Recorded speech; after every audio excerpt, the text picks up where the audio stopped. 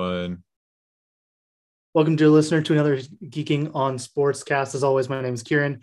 Thank you today, Alex. Thank you for being here. Hey, And yo. our special guest, I don't know why we call him this, but of course he is our Montreal specialist, our I can say it. He's our yeah, Habs correspondent. correspondent. There you go. That's a lot of But fancy titles for a guy Salute. who's a fan of bad indeed, teams. indeed. But you talk more than just the Habs. You know a lot about different sports. So we appreciate your knowledge. Before we get into some hockey, I would like to say AFCON. Wait. Are you gonna mention cricket? Yay! Well, relax. All right, AFCON champions, Senegal. Wow, what a finish. Finals, they went to the extra time and they couldn't finish in extra time. They went to shootouts. Now, this is crazy because Egypt, I think for the first time in AFCON history, had 4 penalties in a row to decide, to go on to the next round. So that was pretty incredible. They must have been pretty tired, but good on Senegal for winning for the first time ever in their country's history. Huge tournament, and very happy to say that my Edouard Mendy won and my Bunasara won. So very happy for them. Other news: Chelsea are your Club World Cup champions. A nice Lukaku header in the first half, or maybe second half, got the lead, and then a late penalty conceded by Thiago Silva made that Palmeiras, equalize, and then Kai Havertz with the penalty in the last few minutes of the extra time to secure the victory for Chelsea. Some cricket news, we don't really need to get into it much, but there's some big IPL action with the live player auctions. A lot of teams are getting or redoing their rosters, and with the addition of 2 new teams in the league, that'll be interesting to see what happens. Now, Alex, I'll leave it to you for some tennis news. Just to go around the world of sport, just breaking before the podcast, Felix Auger-Aliassime ranked number 9 in the world in tennis, obviously Canadian, won his first ATP Tour title, which he actually got quite emotional. He played amazing. I think if he continues this way, he could definitely be top 5 in the world this year, and he played great at the Australian Open. So really exciting, and there's still Dennis and Bianca Andreescu and Leila Annie Fernandez. So Tennis Canada is doing awesome, which is just hype. So we can start going into some hockey, but it's really exciting news for Tennis Canada. Alrighty, let's get into it. So with the firing of Ducharme and the hiring of Martin Saint-Louis, what can we expect from his coaching style, and what can he bring to this team, realistically speaking? Because there's not much that he can do from a player perspective, but you can impact the way that they are playing. Me and my buddies were actually having this conversation where we thought, how funny would it be if we had player coaches and St. Louis would easily fit on like our second or first line? Let's be real. But anyways, as far as firing Ducharme and getting in St. Louis, I don't know St. Louis' coaching style because he has no experience with it. The last thing he coached was a Pee Wee team, and they weren't on CBC, so on Hockey Night in Canada, so I didn't get to watch. I hope that just because it's Martin St. Louis, it's at least going to be a guy that the team can look up to and be like, all right, like maybe the coaching ideas are going to be new and maybe they're going to be recycled from other coaches that he knew, but it's a fresh face that the guys can kind of put and be like, yeah, we can start trusting this guy. Like it's a new thing to buy into to kind of renew that optimism. And Caulfield saying like, I used to wear 26 because of him and so on and so forth and all the reasoning. The guys all respect St. Louis, and he's there as interim. So if at the end of the season, they just keep playing really, really poorly and somebody with more, a bigger resume comes in, maybe he'll step down as maybe they won't bring him back or they'll put him as an assistant or something. But it's nice to just have him now to make sure that the guys don't kind of lose faith as much. And so they don't just sit there and go, I want to trade out of Montreal. Because as much as we kind of suck right now, there's still there's quality players that are sitting in the locker room that at their highest potential can be part of a functioning, successful hockey team. It's not shown that right now, but there's still some good guys playing. So the last thing I'd want to do is that Montreal then just loses all, loses all of its appeal to free agents, right? Because then the only place in Canada they're going to go is Toronto, and we don't want that. Well, I mean, I'll push back a little bit on the free agency. You guys don't have that much cap space. So I don't, and you have a lot of long-term money. So I don't really know if you're going to be able to recruit free agents. Like you're right now, I don't think it's as much recruiting. $94 million and 12 million in LTIR, right? So, I mean, that'll come off a little bit with, Sherratt will get traded at the deadline and stuff. My kind of question to you is, did you feel Ducharme was deserved getting fired? I think so, because not only from a point of like they were losing games, but like there comes a point where like, all right, we're losing a lot of games. Playing these veteran guys more per night is not going to make us win. We should just put Caulfield on the ice, put Cole on the ice, put all those guys that you want to give time to, just give them the chance to play. And they weren't really being given the chance, because you had like our first power play did not include, guys like Cole Caulfield and maybe even Ryan Poehling. Just throw them on there and see what kind of chemistry you can develop. Like right now, Caulfield's playing on the fourth line with Ryan Poehling and Armia. Right now, since last night, that's the line he was on. And last night he scored a goal. It was great. But just set him up for success instead of sheltering him as much. Like, I don't think the fourth line is the place for Cole Caulfield, especially now 2 goals in 2 games. Like, put him on the second line. Yeah, he doesn't need to play against the top hitters of every team, but play him a little more. Mm-hmm. And that's what I hope that St. Louis is going to kind of go into, because like I think the players believe in the rest of the management group between Kent Hughes and Gorton. So maybe if St. Louis just exists to help push that vision forward with the players. That was one thing that I know that Ducharme was frustrating a lot of the fans, is that he wasn't playing Caulfield and even Kotkaniemi when he was there. He wasn't playing those guys. Like he scratched Kotkaniemi during playoffs and stuff like that. He scratched Caulfield too, right? Like it was like just let him play. It was very frustrating to see, and some of that might not have been him. Some of that might have been Bergevin making those calls, but at the end of the day, it came down to Ducharme.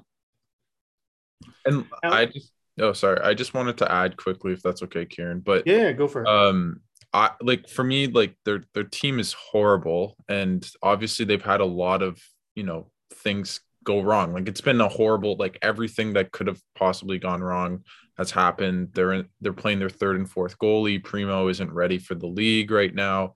Montembeault is like a fringe, backup who's actually been all right for them, and obviously all the injuries with Weber and Price and Danault losing and losing those guys, Danault and Kotkaniemi in free agency.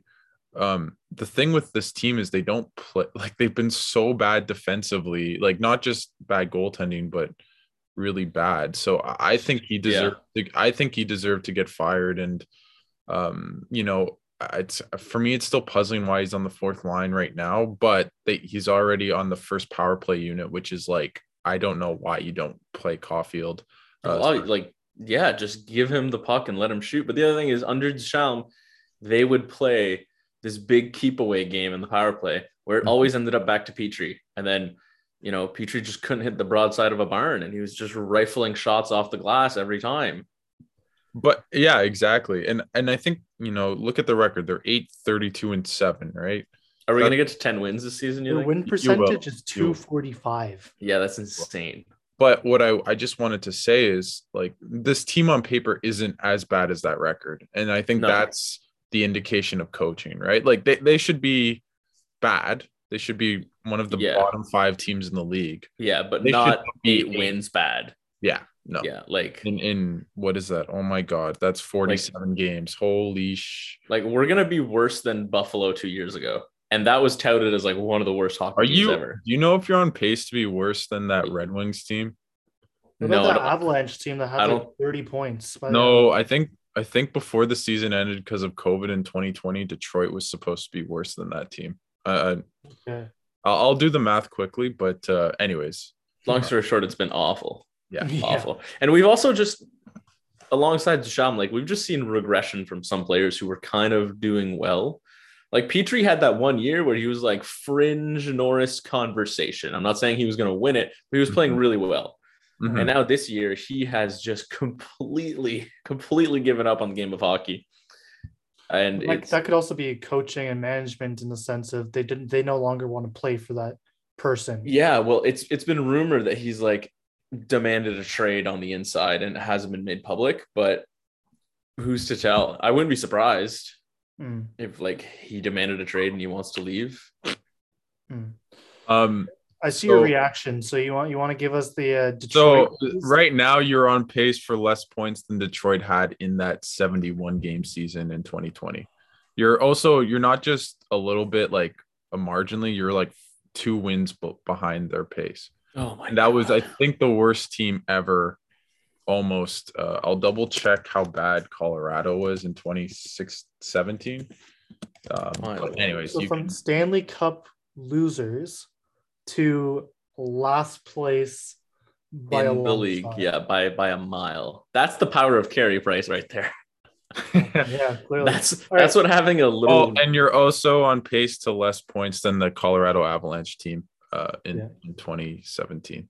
Brilliant. So Sherratt's injured now, literally just from a minute ago. I was gonna say he twisted his ankle or something last Sherratt the tweet just went out. He's on the injured list, and Corey Sheneman is coming up. That's really bad. That's really bad. That's so bad. And I don't mean that because you're like his impact. Trade value. Yeah. Trade value. Yeah. He like nobody's gonna want to trade a first for him for a bum ankle. That's the thing. Like Dreger and McKenzie and Friedman have all said that he's going to get a first this year. And if he's insane. Which is so stupid to me, but insane. I know. But if that's the case, he just put him on just put him in bubble wrap and don't put him out there for like until the trade deadline, especially with this injury. Like maybe just play him one game to show that he's back healthy and then just put him in bubble wrap. All right. Before I forget, now we've been talking a lot about Martin St. Louis. Does he have any previous coaching experience? No. Is this like no? Olivier, he's just appointed, so he's just been appointed. So, I mean, in that sense, is it even justified to hire him? Like, would it not be best to get someone that actually has some experience? I mean, yes and no, because like if you get somebody who has some experience and then they come in and they're still really, really bad and the players lose faith in them, then there's that like, well, next year we can try again, but they already start on a bad foot, like just from a as a player perspective. Sure. Yeah, go ahead. From like this perspective, to me, it looks like the team has already given up on the Habs. You're bringing in a guy that has zero experience. It's just like, have fun. You guys are pretty much AHL team now. Just do whatever the fuck you guys want to do. But isn't that better than what was under Ducharme? Like this team lost 7-1 to the Devils, who suck, right? Oh my god! And like I just think, isn't that the attitude you want? If you're gonna be this bad and suck, let's at least have a good team environment. But you can't create a culture where it's just that mentality. Yeah, you can't create a culture where losing is okay. Yeah, I get that, but also you want your players to play better. And at least Caulfield scored twice in the first 2 games under St. Louis. He had 1 goal and 30 under Ducharme. Like Caulfield has more goals than Eichel. All right, let's settle in here. No, but you get what I mean, right? Is that in this case, it's already better for the guys they want to develop, right? Mm-hmm. Well, I'd rather them stay this bad and Caulfield start scoring than them win more games and like they're just playing AHLers to grind out wins. Do you know what I mean? Does that make sense to you, Olivia? The last thing I want at this point in the season, because like we're not St. Louis from like 2019 or whatever year that was. My God. We're not gonna come back and win the cup. We're not doing that. I know. But the last thing I want is that we go on a tear and we win like, I don't know, 15 to 20 games. And then we kind of scratch ourselves out into like, instead of the last place, we're like 4th last. And then we just kind of don't get best odds at a pick or something. The thing about that, you have a long way. Like you have to go on a literally 15 and 20 run. Yeah, no, I'm saying that. I don't want that, which is a good thing that we're on this pace right now. I will say, sorry, I didn't mean to cut you off, Olivia. I think the worst, like you're 15 points behind basically the Kraken and Buffalo and the Sens that are in third. you're not that far off Arizona if you were to get a little hot, and they've been playing Mhm. all right for. So I think the worst you can really be is second last, which But I mean, changes the we've odds. seen those picks drops to fourth. We've seen them drop, right? So if we're gonna lose, like every team who does it, if we're gonna lose, just give us the first overall pick. No, I get it, but I mean, basically the chances are that you go from fourth to fifth pick as the worst case scenario, and that's not. Mhm. I just don't. You're so far back. I think it's you or Arizona, right? So I wouldn't be too worried about like losing a lot, but obviously it's important, right? Because fourth to fifth is still a significant, and you have better odds at Shane Wright. Mm-hmm. Here's actually a question to go back at you guys about Ducharme and like the development of young Habs players and how for the past like I don't know 10 years it's been absolutely trash, and that the only pick that we made that had like a long lasting effect and future with the team has been like Carey Price. Every other high pick or anything that we've gotten has been turned into a shit show, whether it's because of Bergevin or the coaching. But do you guys think that with the changing of Shalom and the rest of the management group, it's going to make a big difference and we're going to start actually developing players properly? I think that's more Sorry. just a cultural and like you just don't have a good development program then. I'm not sure that's necessarily indicative of the coach or the top manager. I think it's the I supporting staff. I disagree. I think they rushed their players. I think Kotkaniemi should have never played his like the first year after getting drafted. He was 18, not strong enough. He had a good rookie year, but then the second year he had a wall and had to go back to the AHL. What I would say is like you can see like this is basically at least with Gorton under the helm is look at the Rangers and how well they've been playing. That's a Gordon team. Like he basically the whole team, but he did not draft very well. Like Lafreniere hasn't been the best player in that draft. Yeah, but he was consensus number one pick. No. In spite of what other people said. I get it. I'm not blaming him on the pick. Capo Caco has been really bad for a number 2 overall pick.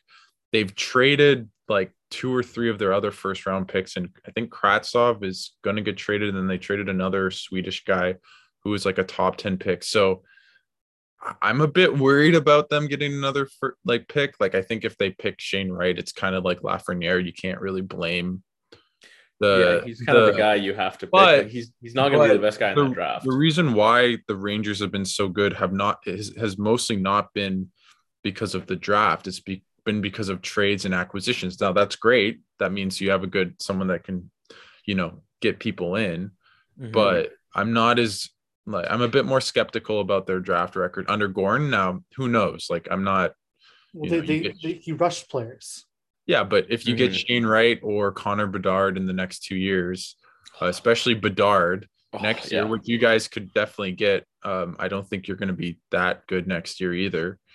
Then you just need a bit of luck too. So, well, I think it's wise that we're looking at players that are actually ready and then players that need some time. And I think.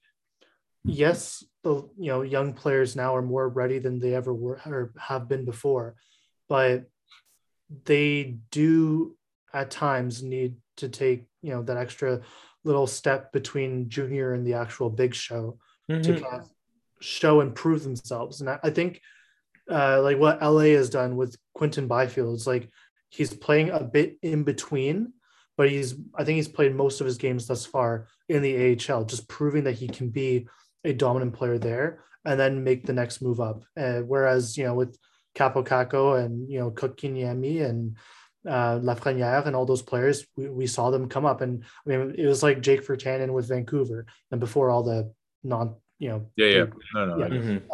like he was also rushed and that was an issue. It's like he should not have been, and that posed a lot of issues. But it's not an exact science, right? Like it's hard to get right, but I feel like if you put them in that space where they're able to develop a bit and then become more dominant once they're in the actual league, that's probably better than just putting them in the deep end. And especially if you're not giving them the top minutes. But that's kind of why I worry a little bit about this management stuff is Kako and Lafreniere never went down. and they Yeah. haven't shown to be good in the NHL. Like Lafreniere has 13 points this year in like 45 games. Like, Do you think Kent Echo Hughes is has- going to step in though?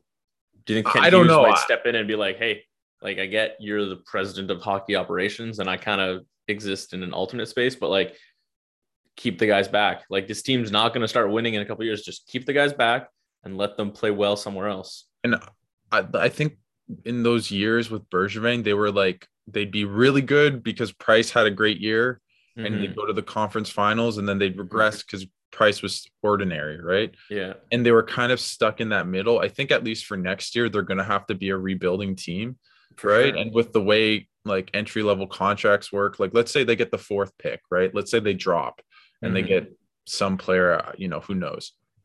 It doesn't. Why would you rush him? Oh, there's no reason to. Well, another Right? thing too that like under Bergevin and Duchamp and stuff like that, like Kotkaniemi had a rough start to the beginning of the year when we had him, and then they sent him to the AHL. He had like 9 points in 5 games, and they're like, "Cool, come right back." It's like, no, like just let him continue to hang out with the Rocket and just. And they're going to win games. He's going to get points. He's going to feel great about himself. He's going to come up, and then he's going to keep going with that. A little 5-game stint is not enough to be like recognizant of how good he can be. And I don't want to make this like about the Sens, but because like I'm just going to touch on it a little bit, but look at Batherson and Norris. Those guys probably, they sucked. The Sens sucked. They were talented enough to be on the NHL team at the time. For sure. And they absolutely killed it in Belleville 2 years ago, like the first pandemic season, right? Yeah, exactly. They were just killing it in Belleville as like relatively like young nobody players, knew like who they were. Nobody knew who they were. Nobody was like, that's prospect. Yeah, and brought them in, and they're playing great. Yeah, and these guys are now like top 6 players on most teams. Like they look, and they're still super young. So I think that's the approach, and I think in a weird way, you want the Habs to still be bad next year. And I mean, Kieran, if you want, I have one kind of question to Olivier, but we can move on if you think there's enough time. How long is the? It's just more a kind of question as for the summer, like because you have a lot of long-term deals, like do you try to kind of give up an asset and just get rid of deals to create cap space, or do you just kind of hold on and just try to like with the players, because you have Toffoli, Anderson? I think it depends on whether they can expect Price is going to play again. Yeah. If Price, I'll keep it really short. If Price is going to play again in the next few years, at least like 2 or 3 more years, they're probably going to hold on to some of those contracts and try to build around them, which I don't think is the right decision. If Price goes out and says injuries are too much for me, I'm not coming back to the team as much as I want to, whatever happens there, then at that point you pick a few guys, like you pick Toffoli, Dvorak, and then everybody on an entry level contract, and maybe like you keep Kulak or someone like that, or you trade Kulak like another random, solid-ish bottom pair defenseman, and then you just get what you can for the rest. Yeah, because I've already heard that teams are sniffing on Dvorak, and they just traded. Yeah, like Dvorak, if we can get back a first and a third for Dvorak, we can't. But like anything, and like if anybody rings on Josh Anderson, do it, because Josh Anderson is a guy that Marc Bergevin saw score 1 goal in 2019 and went, "Yup, $7 million or whatever hell is cap." It's a 7-year deal. It's not 7-year deal. Sorry, but like for 5.5 or something. Like, come on, like the guy scored 1 goal in 2019. And I get it. Josh Anderson's good, but like he's not that good. He's a second line player. Exactly. And then when you consider that like Brendan Gallagher is getting paid like 6 for a way better production. That's all I have to say. Gallagher's another one of those untouchables, but everybody else can go. As much as I don't want to buy another Armia jersey. Okay. Let's cut it there for the Habs talk. We spent quite a bit of time there, so let's turn it more to the league. Norris rankings. I mean, this has been an electrifying year. Well, yeah, but it's Norris rankings. Okay, I just meant to clarify for the listeners. Continue. Yeah. All right, Cale Makar is on pace for 30 goals, as you mentioned. But there's a lot of other defensemen that are having great years. I mean, Adam Fox is having a great year. Victor Hedman is a point per game. Yossi, Chris Letang, Ekblad are just short of that. Is there any real front runner here, or Could this go to any one of those? I mean, for me personally, I would say Cale Makar, Hedman, and Adam Fox are the front runners, with the other three close behind them. But those three are kind of in a group above the rest. Yeah, I feel like at least with Hedman, it's like kind of Lidstrom. Like they had one great Swede defenseman and probably the best defenseman in the world for a decade, and then they just replaced it with another Swede. I think Hedman probably won't win the trophy, but I think for sure he should be top, in as a finalist. I think for me, I'd give the edge slightly to Makar just because to be a defenseman and score 30 goals is pretty crazy. I think the last time was Mike Green. And that team's also rolling and super good. And I just give the edge to him, but Adam Fox, I think is still incredible. And it's really exciting because I think both of them are under 24, right? Yeah. I think they're either the same age or Adam Fox is a year older. I think Fox is a couple years older, but still, it just shows you how dynamic the league is, and Yossi and Letang, are always there and good players. So I think it's just a really exciting, youth movement of defensemen who are just super uber talented. I think a big part of I have to give it to Cale Makar too. Not only is he scoring goals like it's his day job, he's also doing it while being solid defensively and playing as part of those. Obviously, he's pretty lucky to have Colorado around him as a solid core, but even when he's not playing with those other top forwards, he's going out there scoring goals without letting go of the defensive aspect of the game, which often, it frustrates me to see players that score a lot get the Norris without being that great defensively. But Makar is doing both basically perfectly. And no team would if Colorado asked any team, give me your first, we'll give you Makar. Every single one of those teams goes, absolutely. Also, I'll give you my car. Anything. But my if Adam, yeah, oh my God, I didn't even notice that. Okay, yeah, no, but Cale Makar for me. But it's also really tight where if Makar slows down even a little bit and Adam Fox doesn't, then it probably goes to him. But my vote goes to Makar because also just highlight reel after highlight reel goal. It's insane. It's insane how a guy can do that. We haven't seen too many dynamic defensemen since perhaps even the highlight reels that PK Subban and Carlson had back in the day. Right? That's what it reminds me of, just big, flashy-ish, things like that. And just the way he can just absolutely burn other defensemen like he was playing a forward, it just blows my mind. Yeah. It's awesome to look at. And I think he's getting the Norris this year. Alrighty. Now, before I forget, so Cale Makar and Adam Fox are both 98s. They're our years. Oh. I'm older than those guys. It makes me feel really bad. But I believe so they're different draft classes though. So Fox was in 2016 and I believe Cale Makar was in 2017. Yep. And Adam Fox was a 66th overall by Calgary Flames. Fox came out of nowhere. I feel like he really just Cale Makar, everybody was like, this kid's gonna be good. Because wasn't he drafted fourth? Fourth? He was the year we were talking about Colorado coming the worst ever. Oh, yeah. They didn't win the lottery, but they came fourth and got. Yeah, I mean, Cale Makar is a pretty good win. For that pick. No, Bowen was the Bowen Byram. My bad. Bowen Byram, yeah. Yep. But yeah, Adam Fox just came out of nowhere and was like, oh yeah, I'm good at this game now. Watch me. Good for him though. 47 points in 44 games this season, 47 and 55 last season. He's just really good and he's getting better. And it's not like New York is the same caliber team as Colorado either. That is true. I don't know. No, they score a lot of goals, but they're kind of they've been doing a lot better offensively this season than they perhaps should. I mean, Chris Kreider is leading the scoring charts, I think, right now. Yeah, scoring charts and most people punched outside of a game.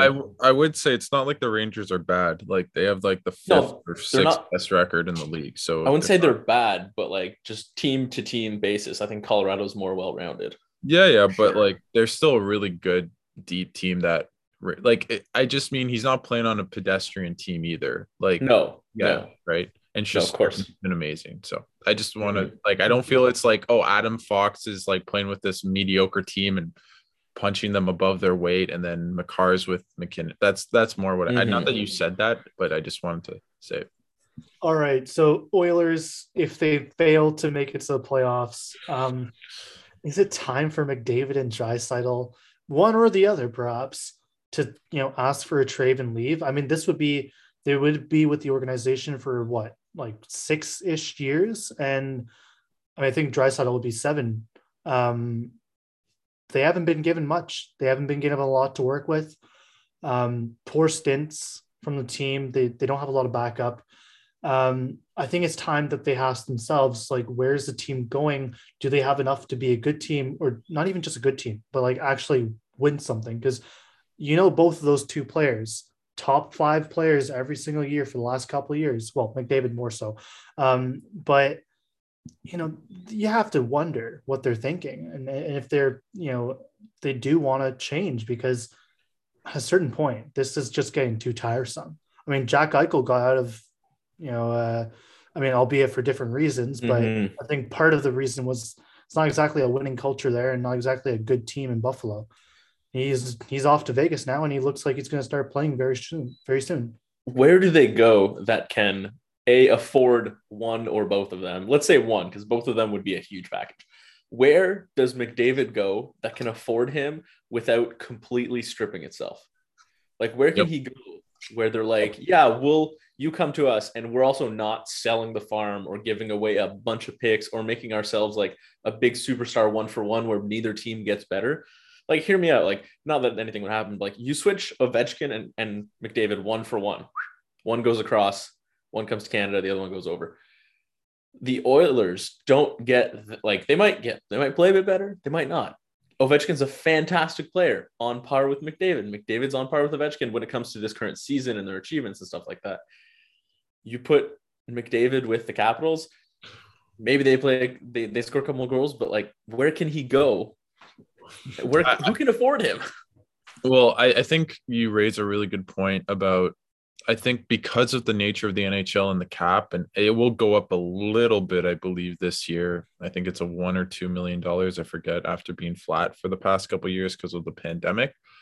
But he's making what, $12.5 million? Mm-hmm. Now, the problem with it is, in a weird way, because he's making so much, it's an hindrance to him getting traded. I don't think there's anyone other than, I think PK Subban was the biggest contract ever to get traded. I might not be wrong, which was about $9 million. And like, if you're a contending team, you just don't have $12.5 million to trade off. And if you do, you're losing even more assets just to trade it off, right? And I'm sure in a McDavid trade, you have to give up someone of like a decent salary and a good player. You need to give up a lot, a lot. You're giving up 4 or 5 first-round picks, and then I don't know about 4 or 5 first-round picks, but like I don't know. For McDavid, yes. You need. Okay, I don't know if that many picks. No, that many picks. No, but definitely a couple 5 picks. years of your future. No. Okay, but he's that good. No. That's not realistic. That's not going to happen. So more plausible. So then he's not getting traded. He just has to wait till he's a UFA. The more plausible thing is that, okay, McDavid can go to, say, I don't know, for sake of this, Colorado Avalanche. You give back, a Mikko Rantanen, and you give back a, I don't know, Nazem Kadri or something like just. They would need a young, like, you need to give up like young. You need. But I think that what you get, because I genuinely, that's actually a good trade offer. That's actually, even if you give 2 really good players back to Edmonton for McDavid, I think the team that gets McDavid is ultimately going to do better, because that's why you give up 4 first-round picks. But no one's going to do that. I think GMs would give up that much if they were able to get McDavid. No. Yeah. I don't think if Colorado. Okay, whoa. If Colorado give up, but if you give Rantanen and Byram for 4 first-round picks for McDavid, you think they wouldn't do that? I think that's ridiculous. Why? That'd be amazing. Imagine McKinnon and McDavid on the same fucking line. Like, I love Rantanen. He's a great player, but I'd do that in a heartbeat. If the Olympics happened, we could have seen it. Just, Yep.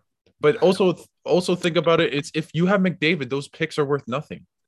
Like, if he's on a good team, those picks are like 28 every year. But the thing is, those like 28, 29, 38 picks, they usually pan out. If you develop them well, they pan out to be your like your what burner contracts and players that are like what are the first? But you have Connor McDavid.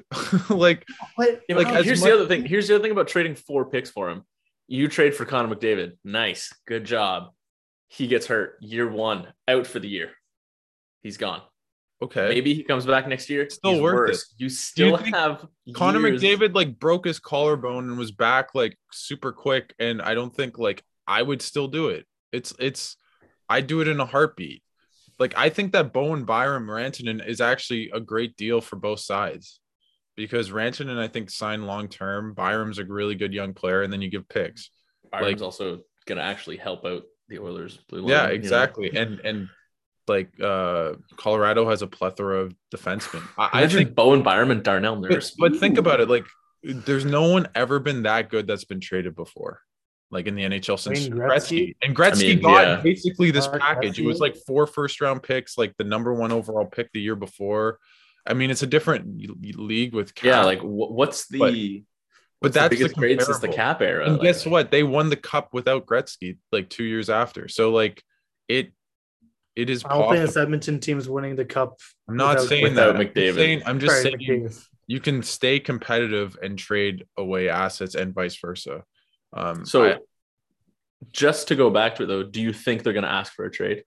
I think they will, but again, I don't know how they do it. Like that trade you gave me is one of the perfect ones because of salary. Because I think Rantanen makes like $8 million or something like that, and then Byram would make like $2 million, or maybe he's still on his entry level. But then you could have another player, and then after Byram's bridge deal, he's probably going to make closer to 5. Yeah, but he might still be on. Or he's an RFA, so you don't have to. Yeah, you get what I mean. Yeah. No, I definitely get what you mean. But so I think that actually deal makes a lot of sense because you have like the thing is for Edmonton is you need, and the same is for Draisaitl, maybe 3 first-round picks or 2 first-round picks instead. I think he's worth less. Like I think Draisaitl, Rantanen, he's definitely worth less. Rantanen and 2 firsts or a first is probably just as like. Yeah, I think like Rantanen 2 first, Rantanen Byron 1 first would be more than enough for Draisaitl. Not that he's not good, he's amazing. No. But playing with McDavid is something else too. Yeah. And so I think it makes more sense to trade Draisaitl just because I think it's easier to do. The problem the problem is that, you know, there's rumors that he's more of the leader in the dressing room, right? And like I think Draisaitl's a better defensive player, like marginally. That's a whole other conversation too. Yeah, but I think. But what if they both ask out? Like, what if they go all NBA rogue and just say like fail to report to camp? Yeah, like I don't know what Edmonton does, and you can't trade both of them together because there's just not enough money and there's not enough firsts in the world for that. Well, that too, but also just like how many players are you getting back? And I think it'd just be too complicated. But I think they should. I don't know how that happens, but it would be very interesting, and I like it because I think the NHL needs a little bit of that NBA. Like I think going where personally, I don't think they publicly ask for a trade. I think they make it very like obvious to the management group, like something needs to happen, or we're gonna do, you know, whatever we can about it as far as the CBA goes. But I don't think they'll publicly ask for a trade. I feel like they will. I mean, it's been so long that this Edmonton team has been mediocre. And I mean, okay, Alex, you mentioned that, you know, Draisaitl probably being a bit better defensively than McDavid. I don't think McDavid has the luxury to not play as offensively as possible. For me, it's not I think he could play a bit better defensively. Yeah, without even like he could be an average defensive player quite easily. I think that's possible. Okay. I think, you know, like I get what you mean. I think, but also this is like critiquing someone for being like LeBron James. It's like, okay, sure, he sucks at one thing, or like the greatest player in the world. It's like, sure, maybe they're not as good at something, but it's not a defamation, or like if he stays the way he is, I'm not complaining like one bit.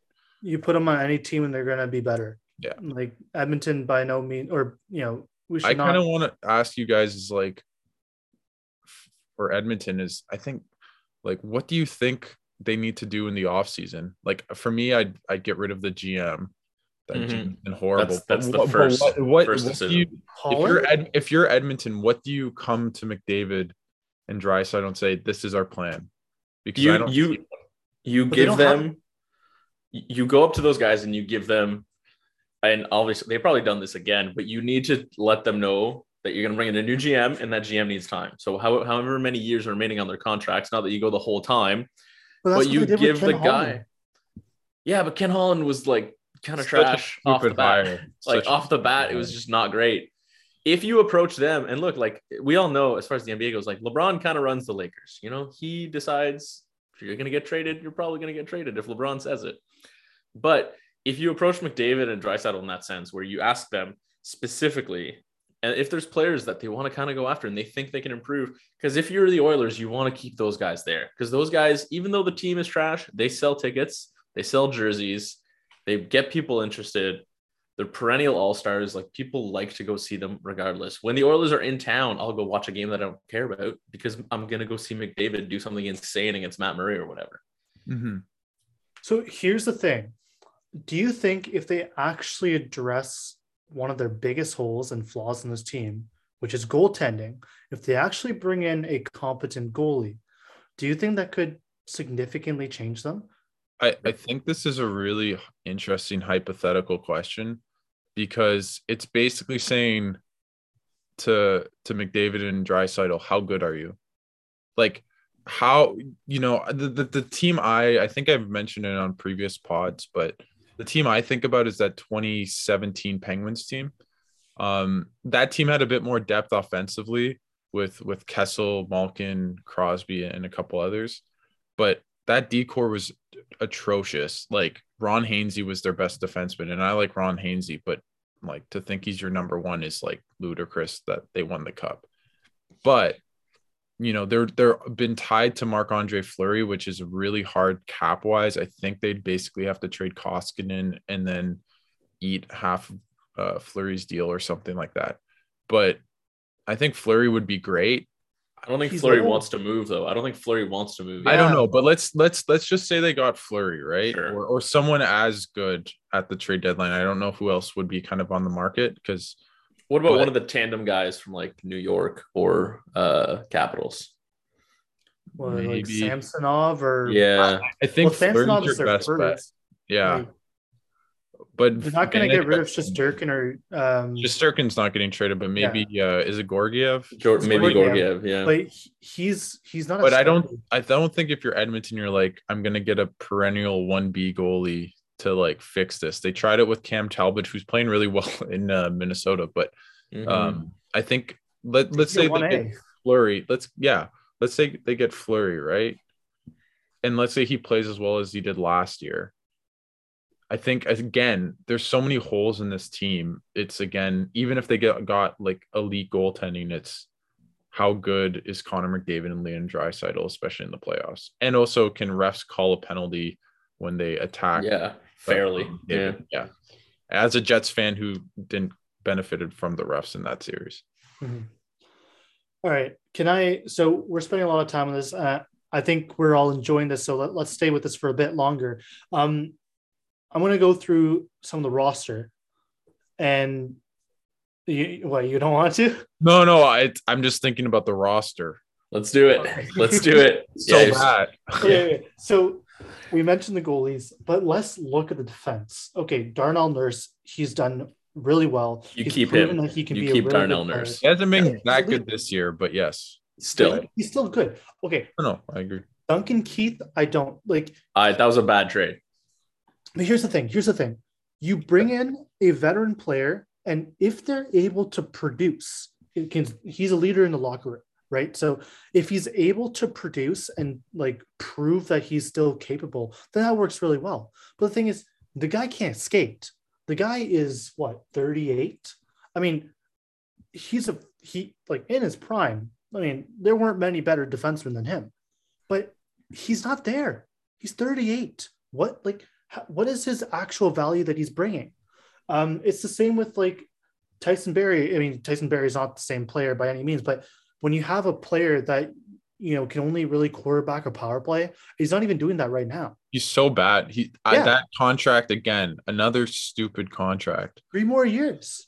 Yeah, $4.5 million. He had 48 points last year in 56 games. This year, 17 and 39. What's his plus minus? -9. He's always been a horrible defensive defenseman. But even just like his offensive production wasn't going to stay. Okay, like Cody Ceci, I think if he's your like 5th defenseman, that's fine. But he's in their top 4. And he's making $3.25 million. Like that's too much. That he should be making 1 to 2. That's max 2.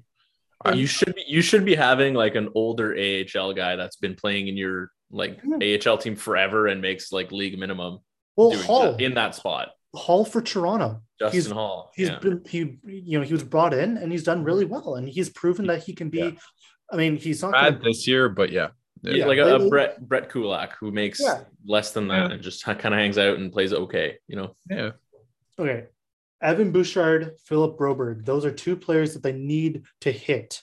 I haven't watched much of Philip Broberg, but I know Evan Bouchard has been pretty decent for the most part. He's a better offensive defenseman than defensive, but he has 24 points in 45 games, like a basically neutral, like plus minus. Like, do you know who would have been great in that CC spot? Ethan Bear. I know. Yeah. For Warren Fogle. Why? I mean, Warren Fogel's a good like 3rd liner. Yeah, but would you rather have Ethan Bear or Warren Fogle? Well, and that's the thing. Like this because they knew that they were going to get Duncan Keith, right? So it's like, but again, there's so many flaws. Okay, so, but then it goes back to you talk to McDavid and Draisaitl. Okay, they have 3 contracts that are horrible on their defensive end, and they're not going to get any better. And then you have 2 goalies that aren't getting it done. Bro, you need a 1A. Can someone explain to me why they re-signed Mike Smith, who's 39, to a 2-year deal? They heard me talking about Mike Smith too much during and he's making 2.5. He's making $2.2 million. Like, I don't hate Mike Smith. It's not, but just this team has been horribly run, and I think if Ken Holland's the GM of this team by the summer. And let's assume they don't make the playoffs or they squeak in and do poorly. He has to be gone. And that's the only way I say to management, you get me a good GM. I think there's enough. But they did that. Like Ken Holland was supposed to be. I'd still ask out either way. Right. It's just. Do we need to go into the forwards? I think personally, the goaltending and the defensive issues, we already see the image there. I think the top 2 lines, the top 2 lines for the the forwards. How do I put it? They rely too much on McDavid and Draisaitl. I think there's like a complacency, perhaps. Well, like every team needs depth scoring. The Oilers just happen to need a little bit more because of that complacency. So, like, as much as we like to complain about depth scoring on the Oilers, but like at the end of the day, if their defense was better and their goaltending was better, we probably wouldn't be complaining about the depth scoring, because McDavid and Draisaitl and Nuge and all that would still be putting up like 3 goals a game. And if they could, stop the other team from getting just as many or even just be slightly better, you wouldn't be hearing about depth scoring, because right now they feel the need to supplement their offense with more offense instead of. But yeah, like if you look at their like numbers, they're 12th in scoring, which isn't like enough probably to win the cup, but that's good enough to be a good team, right? And they're 23rd in goals allowed, right? And like when you have the puck possession like McDavid and Draisaitl, like you should not be giving. And their decor sucks, and then they have no depth, and like that's a byproduct of just having 2 huge cap hits. Like I'm not blaming it completely on like that on what's their Colin, but that's kind of to be expected. But at the same time, like and like Evander Kane makes a lot of sense for the team. We can go into everything else with Evander Kane. We don't need to get into that. I think he needs therapy personally, but that's another subject. But he's been really productive for them, so maybe that helps. 4 points in 6 games. But we're talking about secondary scoring as well. I mean, Puljujärvi with 26 and 43. Kaylor Yamamoto at 16 and 45, Fogle 15-45. Cassian isn't the player that he was. Like he's had some bad injuries, more like concussion related. They need to be better. Zach Hyman's playing well too. Zach Hyman's actually been really good. Hyman's been a great, a good addition. Yeah. But these secondary players need to be better. They're not. And then the third and fourth line, just abysmal, non-existent. Yeah. And it's because you have guys like Kyle Turris that are like, oh yeah, he's going to be a good addition. And it was a good thought, but then all these little poor decisions that just keep cascading into worse and worse decisions. Perlini as well. And yeah, I mean, even arguably Warren Fogel's been okay, but when your defense is such a big problem, when your defense is a big problem, you hold on to Ethan Bear. Yeah. After having a great rookie season, an okay sophomore season, like you're looking at yourself in the mirror saying, I need more young, good defensemen. And then you have Ethan Bear on one side and you go, nah, not this guy. You know what it feels like? And this is one of my biggest complaints with Vancouver is you can underestimate a player and then you can overestimate a player. And you can average out or figure out how well the player is going to do, if they underachieve or they overachieve. Well, I feel like in Vancouver, I think the Edmonton Oilers are always predicting that the players are going to be at the overachieving or the best possible scenario perspective, when it's always in the middle or perhaps even worse. It's like you need to be more realistic with some of these players because they're not getting it done and they weren't getting it done before. Yeah, they need to stop looking at a lot of players as like saviors and just be like we need to make a team that can save itself instead of relying on two people named Leon and Connor. I think that's a great point because why are you signing Mike Smith? He played really well last year, but why are you signing him to term? They're making all these deals that are going to be like, and this is the one. And why are you getting Duncan Keith in? And exactly. And he's been better than I thought. Arguably, yeah. But still, and also just the deal itself, you have cap issues. He's not worth $5 million. You tell Chicago they have to eat that pick, or and they gave out a third round pick. It just really stupid decisions, and I don't see a fix. But I do think if you have a new management group, you can compile enough around it that you can win the cup because they're that good rather than actually how good the roster is. I think they can be that 2017 Pittsburgh team. In my opinion, they have enough there if that they just get a good goalie in and then another maybe good depth defenseman. But again, they didn't want to trade a first round pick at the deadline last year. Right. And why not? You needed to get better this year. It doesn't make any sense because of the cap and they have no, space. And it's just a horribly run organization. And I wish McDavid went to a better team and same with Draisaitl too, just to shout him out as well. Yeah. The pieces of, as much as we look at the roster and kind of argue about it, the pieces for a better team than what is playing right now are there. If some of these decisions were not made or reversed or made slightly differently, I'm looking at this defense core and it doesn't look good right now, but you look at the top ends of it between Darnell Nurse and Tyson Barrie, and if Broberg pans out, that's three guys that are Bouchard as well. Bouchard, those are four guys that are average to better than average. Average defenseman, Darnell Nurse better than average. Yeah, they can play average. But then the rest of it just actively drags everything down. Yeah. Duncan Keith will be too slow and let more in than the fact that Darnell Nurse is good can counteract. Yeah. Right. Yeah. The lack of depth scoring is currently being kind of overshadowed by the fact that Draisaitl and McDavid are absolutely insane. But then it's all just sunk by the fact that your goalies are shooter-tooters. Yeah. Alrighty. I'd like to get into there's three topics I would like to talk about, but we'll go over them a bit quicker than the previous couple conversations just because we are running out of time.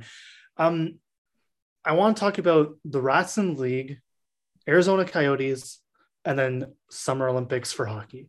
So to begin with, I'm thinking big. Oh my God. I've heard this before. Anyways, continue. So Okay, is the league in need of more rats like Marchand and Wilson? Personally, I mean, I think they bring a lot to the game that would otherwise be missed, other than their headshots and their, I think that should be taken out. But I think you do need some assholes in the league.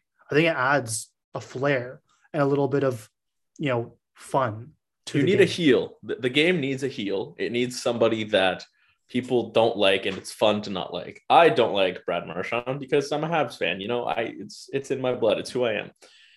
But the problem with that is he's super suspended, hits people, cheap shots people. Tom Wilson makes very lewd gestures and stuff with the crowds and the fans and stuff. I don't think that's a part of the game that we want to push. I think the league is in need of more, quote unquote rat players that are actually playing the game at the same time. Like you look at whoa. I just to be clear, Brad Marchand is sick. So I know Tom Marchand and Wilson's a Wilson really are good actually quality hockey players. Like those are the only two that you can think of that have those aspects. And there are many other players that are kind of like just basically out on the ice to not goon people because that's no longer a thing, but they are just a product of. I have a couple points and I'll do a little like Stephen A. Smith little like take. Oh boy. It's not really like that, but just like a kind of diversion. Go ahead. Let's hear it. But for me, I don't like how Marchand Wilson play, but more for the stuff like what Marchand just got suspended for, like punching a goalie and doing that stuff. I don't mind him like always mouthing off to refs and players and being kind of not cheeky. There's a better word, but for it. But, pardon me. What? Pigeon. Yeah. No, that's not what I'm. It's okay. Antagonist. Yeah. But what I really, it's petty. I like the pettiness. Yeah. But what I would say is, I think, and again, this is my little Stephen A. I like guys like Brady Tkachuk. That's the way I want the NHL to go. I think Shocker. Brad Marchand and Wilson are really good players, but Brady Tkachuk's never been suspended. He's never like getting fines. He plays.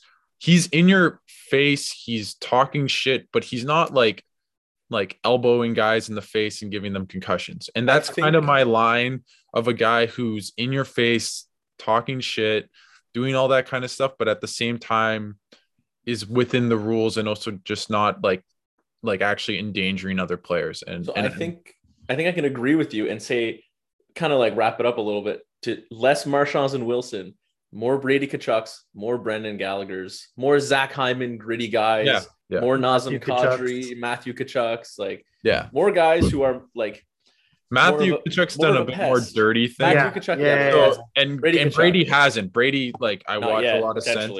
I don't know. I mean, Matt had done a bunch of stuff by the time Brady, but I get your point. Brady Tkachuk, Brendan Gallagher, they're guys that like no other team likes to play against them. Yeah. They're like, this guy is so annoying. He's a pain. He's always in front of the net. He's always frustrating my goalie, blah, blah, blah, blah. But he's not. But he's playing the game. He's not punching your goalie. He's just standing there telling you how much you suck at this game. Yeah. While he tips one right leg short side.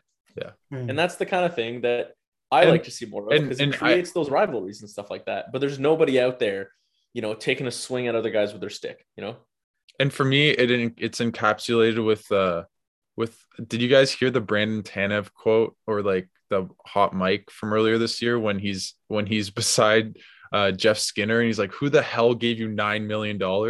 Yes, those kind of and like that stuff I love. That's great. That's that's the stuff I like, So and obviously Brett Marchand and Wilson do some of that, which I like. I think it's just more. You just got to cut back, and but as far as a whole, I think those type of players, I specifically like Marchand Wilson, I don't like because they lead to these long-term injuries and these potential career-ending injuries for players that I just don't think is good for the game. Yeah. I'm not saying like you can't annoy the other guys or do stuff like that. And the game comes down like it's one of the only sports that you're allowed to go out there, beat the shit out of another guy and only get 5 minutes for it.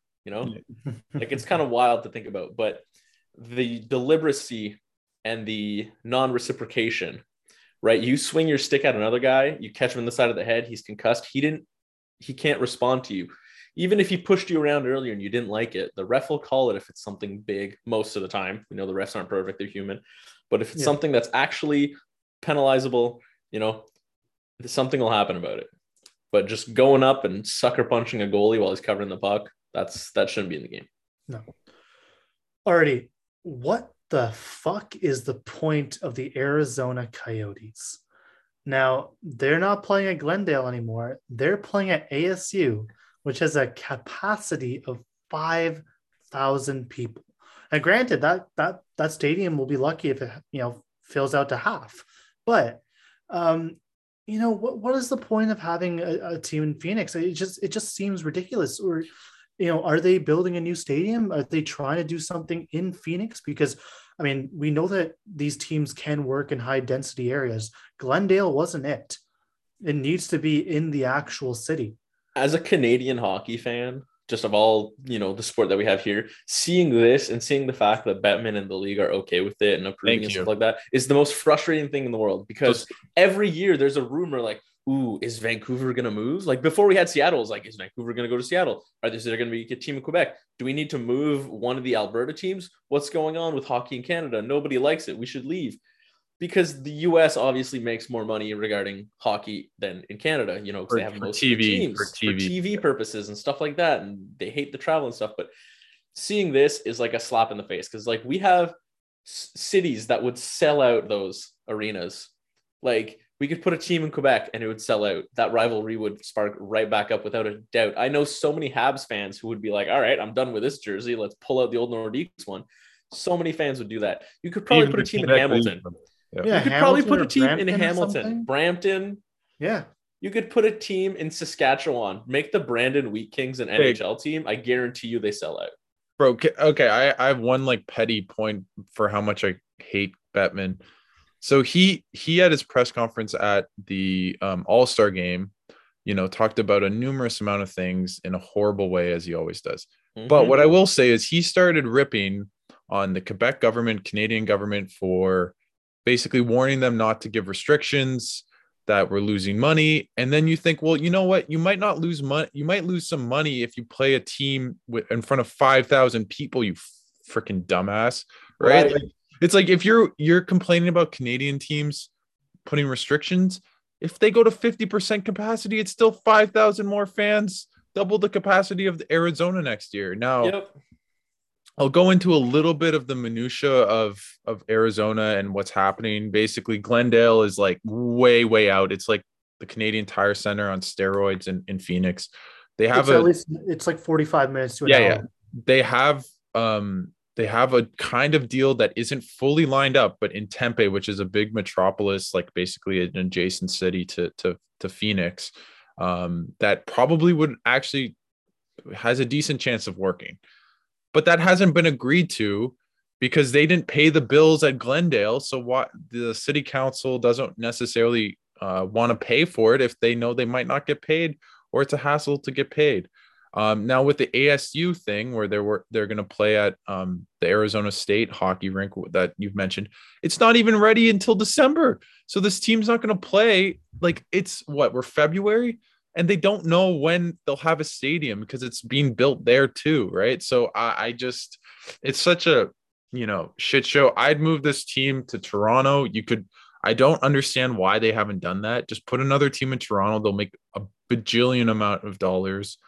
I don't know about Quebec as much, mostly because of the size and stuff, but I'm not against it. And then put a team in Houston. You can do other things.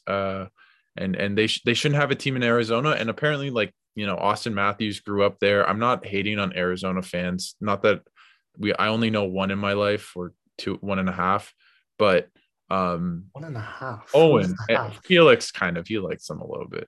All but right. Go on. You get what I mean? Is that it's not an indictment. I think if they were put in the same stadium as where the Suns play, they'd get a decent crowd. Kind of like, I don't know if they'd be huge, but I'm sure they'd be able to not be the worst franchise in the league monetarily. And that's coming from a Sens fan. All I'm saying is that if they're going to play at ASU, them and the university team should play once a week to decide who gets to be the NHL team for that week. Yep. Because honestly, they'd probably end up playing the same. Also, I would pay to watch that. I would 100% watch that. Like if on a Sunday at 11 o'clock, they show the ASU versus Arizona Coyotes to decide, I would watch it. and then at the end they all got to switch jerseys and the NHL players got to go to their classes and everything, I would watch that show. Bro, wouldn't it be sick to actually go in that barn and like every seat is like fucking sick because you're like so close? Yeah. like it'd kind of be sick to go, but it's so stupid. But I'd actually go just as like a nice little vacation and then just see my the Coyotes. A lot of shit talk there. Alrighty. Last point before we end this. So obviously there's no NHL players playing at the Olympics this winter. So it begs the question, because the main issues that the Olympics does, or NHL, what is it, Gary Bettman and the owners don't want to send NHLers during the NHL season, regular season. I will say, should it be put to the summer? Like should hockey be a summer sport now? I actually think this is a really good idea. I think it makes a lot of sense. But it's very North American centric. That's the only thing. Yeah, but I mean, why not? Like, if they're having a Winter Olympics in Beijing, you can play a Winter Olympic sport in the summer. Like, come on. Like, it's no, I completely agree. I think it'd be great. I don't think I think it could still be. I don't think they need to. Honestly, the NHL and the players, I think would have gone if it wasn't for COVID. Like, it wasn't just fully the NHL, to give them a little bit of credit or just like kind of deference, I guess. Like there was a lot of smallest amount of credit possible to give. Maybe not credit, but like I'm not completely blaming them, because I know from listening to, Elliot Friedman and others, like, Robin Lehner, who would have played for Team Sweden, wasn't going to go because of the China thing. Like, I think China and COVID was a huge reason why. And obviously teams were getting outbreaks like the past, like last month in December and stuff. So they were going to go if it wasn't for COVID and everything. So I think, the next Olympics is in Turin or like Milan. It's basically Torino again. I think they'll go. But I think if they just put in the summer, it'd be better, because it's like the, NBA and it's the off season. And I still think clearly the NHL players basically, lost leverage in CBA negotiations to be able to play in the Olympics, to basically lose money or leverage. It's important to them. So I think, it'd be great if it was in the summer. I think so. I think we should be working, and the NHL should be working, and it just kind of came into a perfect shitstorm, so to say, that it didn't work out, because things were lined up to work out relatively well and peacefully. And had things gone off properly without a hitch, I think it would have opened the door to many future Olympic with the NHL. So it's really unfortunate that we missed out on it. And it kind of sucks too, because like, you look at the World Juniors that got canceled, and a lot of these kids, they're 22, they're whatever, they're not going to have the chance to play again. Yeah. Or they're born in 2002 and they're not going to have the chance to play again. And a lot of these NHLers are not going to make it to another Olympics. No. Like a lot of these guys that may or may not have won in the past during like the, the Canada heydays, like they're not going back and playing again. Yeah. So it's kind of unfortunate for them, but it's also just not good for the sport. Like people, the Olympics are viewed worldwide. Like people are watching. And even, if I randomly put on some kind of skiing I never watch because it's on and I get interested in it, somebody out there is going to be watching. There's going to be a hockey game. They're going to go, why is it 14-0? And where's Kazakhstan? But, they're going to enjoy it and they're going to think it's fun. No, I completely agree. And I think that's the biggest thing. The NHL is so bad at promoting its game, and especially like in a non like North American centric way, especially as well. So Kieran, can we talk about the women's hockey? Because I feel passionately about it. Can we have a 5-minute thing about it, or is there something you want? We'll get into that. There's only one thing I wanted to add to this little devil's advocate, because we're thinking of the NHL and it's very Western, it's very North American view of potentially having it in the Summer Olympics. But you got to think about it. Canada and the United States aren't the only countries that play hockey, right? Like other leagues in other world, like around the globe, are willing to send players to the Olympics. And so I think it's we can think about it in our own perspective. And yes, it's not best on best, but at the end of the day, players from other countries are going to take the opportunity and go. And, if that's opportunities available, they're going to do it. Yeah, no, I think, and like I've still tried to watch the men's I've actually watched it more than I thought. I thought I wouldn't care about the hockey, like the men's tournament, and I actually have. Like I've watched a decent amount of games, and it's exciting because like there's been young players that basically a lot of world junior guys have played for their country at the current Olympics that's going on right now. So and you can see it, like look at the NHL, it's way more diverse, like with regards to there's Swiss players, there's German players, there's Danish players, Norwegian, that are really good players. And like you kind of want more of that. You want the best on best. You want the best players in the NHL, but also the best players at the Olympics or at the biggest stage. So I hope that, you know, in 2026, or if they do it in the summer, I don't think that's like probable, but it's probably possible. But that would be awesome. I think just this has been two missed Olympics with no NHLers is significant, and it's going to affect how hockey's grows, and not in a good way. Yeah, it's been really interesting to see, and like unfortunate to see things like that. But when we talk about, you know, we're thinking a very West centric way, which we definitely are. You know, both, all of us living in Canada and having various Team Canada, you know, affiliations and wanting to see them succeed, but also just in the world, like a large majority of professional hockey players come from North America. It's just kind of a fact that we have to deal with. As much as I love the fact that it's becoming more and more diverse. Like 10 years ago, I couldn't have named a good German player, and now Leon Draisaitl is the first person that pops up. Yeah, okay, sorry, I'll have Kolzig, but even when you look at other tournaments, like if you look at the Spengler Cup and the fact that it's a invite only European tournament and the top team to have won it is Canada, and it's only consisting of Canadians that have lived and play mostly in Europe, it shows that having those teams and those players come in to make it best on best would, you know, I would really make for an ideal situation. I know it's kind of going on and on about the same things, but I'm really excited to hopefully be able to have it return. As much as I love the fact that we still managed to send a team despite it being, you know, not best on best, you know, so got a lot of Habs representing in there. But I'm just looking forward to hopefully being in a place where 2026 can have the return of the NHL level Olympics. Alex, I'll let you go on the little bit about so Kieran in our document, but I think it's also have some people for the women's Olympics have said, you know, it's just Canada versus USA. Should it be in the Olympics? Which for me is very infuriating. I did not say that. Where's the fun in that? You said that's I just said no. There's context that is missing. I'm not that bad of a person. No, I know you didn't. When it's the United States versus Canada, and really there's no other real competitors, it's hard to get behind, and it's you want to see the sport grow. Yeah, and I think, you know, for sure, and I think you know, some of the problems that they haven't really had a women's professional league that's grown and been able to bring in like people from all around the world, not just Canadians.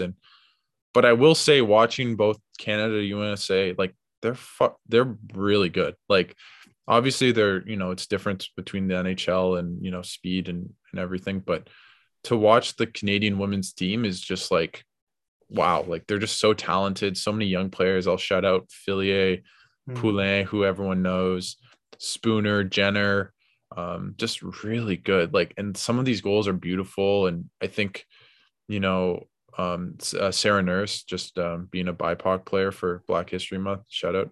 But yeah, just Kieran's giving me a look. But overall, I think it is good for the sport. And, you know, you can see when China beat Japan in the women's tournament, how much it meant to them. I hope it will grow. I think it is a concern for sure that it's always Canada, USA. And like, there was only one time where it wasn't, and that was like almost 20 years ago now. But hopefully, I think the more we put an emphasis on it and have a professional league and grow, even if it's just that we grow more in Canada and USA, which I hope not, I hope it's more international. That's still better, because girls and young women should feel as though they can play hockey in a professional environment, in a league, be sustainable. And I think just having it out there at the Olympics can influence girls and young women grows the game. Yeah, exactly. And gives the opportunity to see that, it can be for them as well. Yeah, exactly. So I think, there's been like people like articles in Toronto Star that were saying, why even have the Olympics, like women's Olympics, because of, it's always Canada, USA. And it's just like really disappointing. And I think the hockey community can recognize how awesome it is to have it, and how it needs to be there. And Yeah, I think the argument that like dominance takes away from the sport and means that it should be removed or thought about is preposterous. It's ridiculous. Like, good athletes win a lot, and generally that's a celebrated achievement. When you look at Michael Phelps and you go, man, that guy's got a lot of medals, it's, oh my God, this guy is so talented. I can't wait to see how many he gets. And then you assemble two very qualified teams of women who play against each other, and all of a sudden it's like, no, I don't want to see women playing the sport at a very good professional level. Yeah. It's this whole argument when you look at, and the big difference between that is that Michael Phelps is a guy and the rest of this league is composed of women. Because you look at a lot of other sports where you had, when Usain Bolt was winning a lot and just performing extremely well, everybody was cheering him on, fastest man alive, let's see where he can go. But nobody said take out the sprint from the Olympics. Nobody even ushered a thought towards it, because everybody wanted to see who's going to dethrone him. And, as Canadians, we got to see like, oh, Andre DeGrasse, maybe he's going to be our guy. And it was a very fun thing to watch. But now people are looking at this other effect of, we have two women's teams for playing a lot. Why is it different? Mm-hmm. And the answer is out there. We can all see it, which is insane. It's something that shouldn't even be a question. It shouldn't be considered. It should be, there's men's ice hockey, there's women's ice hockey. That's end of story. Is there a reasoning? Do you need a reasoning? No, you don't, because you have them separate. If you wanted to have them mixed, that would be also a lot of fun. But that'd be cool. the fact that there's even a question because it's a women's sport, in my opinion, it comes down to, because it's a women's sport, people are making a big deal about it. Yeah. And again, the same thing is happening when you look at a little further from the Olympics, but you look at like WNBA and how everything is so different. They make so less money. They have less resources, less support. Like your WNBA star, like your star players, which unfortunately I'm not very well versed, but I'm aware that they don't make as much money. Alex, I'm sure you can help me out. Yeah, I can help you out. Makes probably as much or less as like just some random role player on a decent team.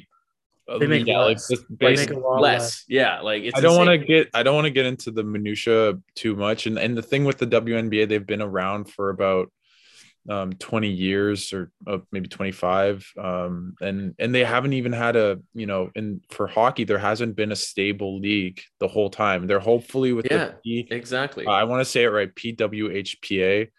Which is a new league. I hope it can get off the ground.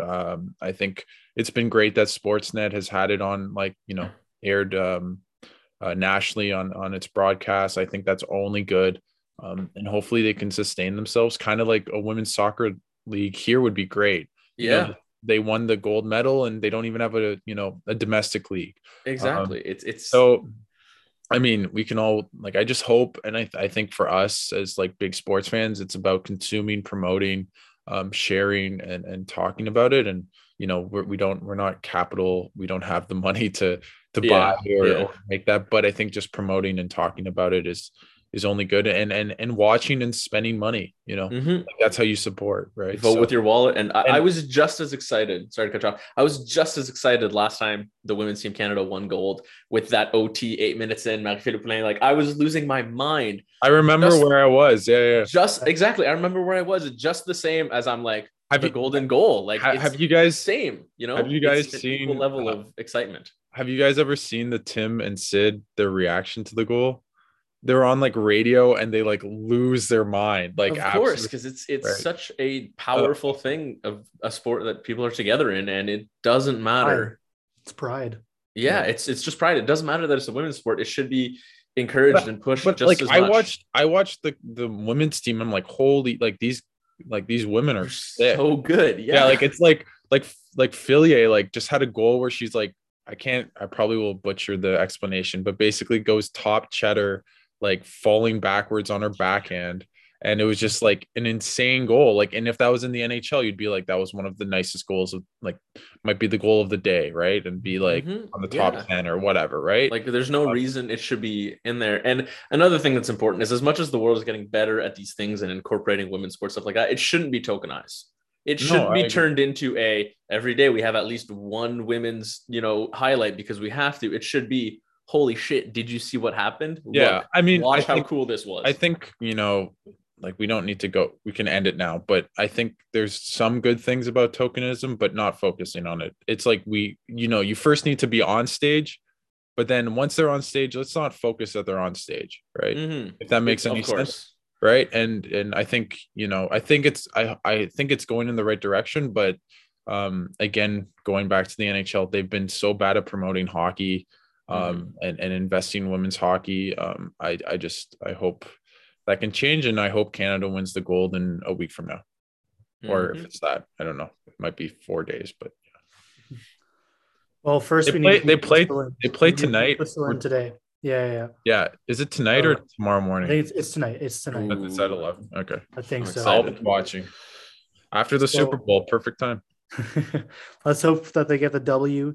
But that will cap it off for this week's Geeking on Sportscast. We're hoping for the best, and we're hoping that our Canadian Olympians are doing well in the Olympic Games, and they have been doing well. It's always good fun to watch them play. It's unfortunate with the time zone. We can't, see everything live, but we can see some streams afterwards and some recaps and so on. But anyways, thank you, dear listener, for tuning into this week's Geeking on Sportscast. Till next time, take care.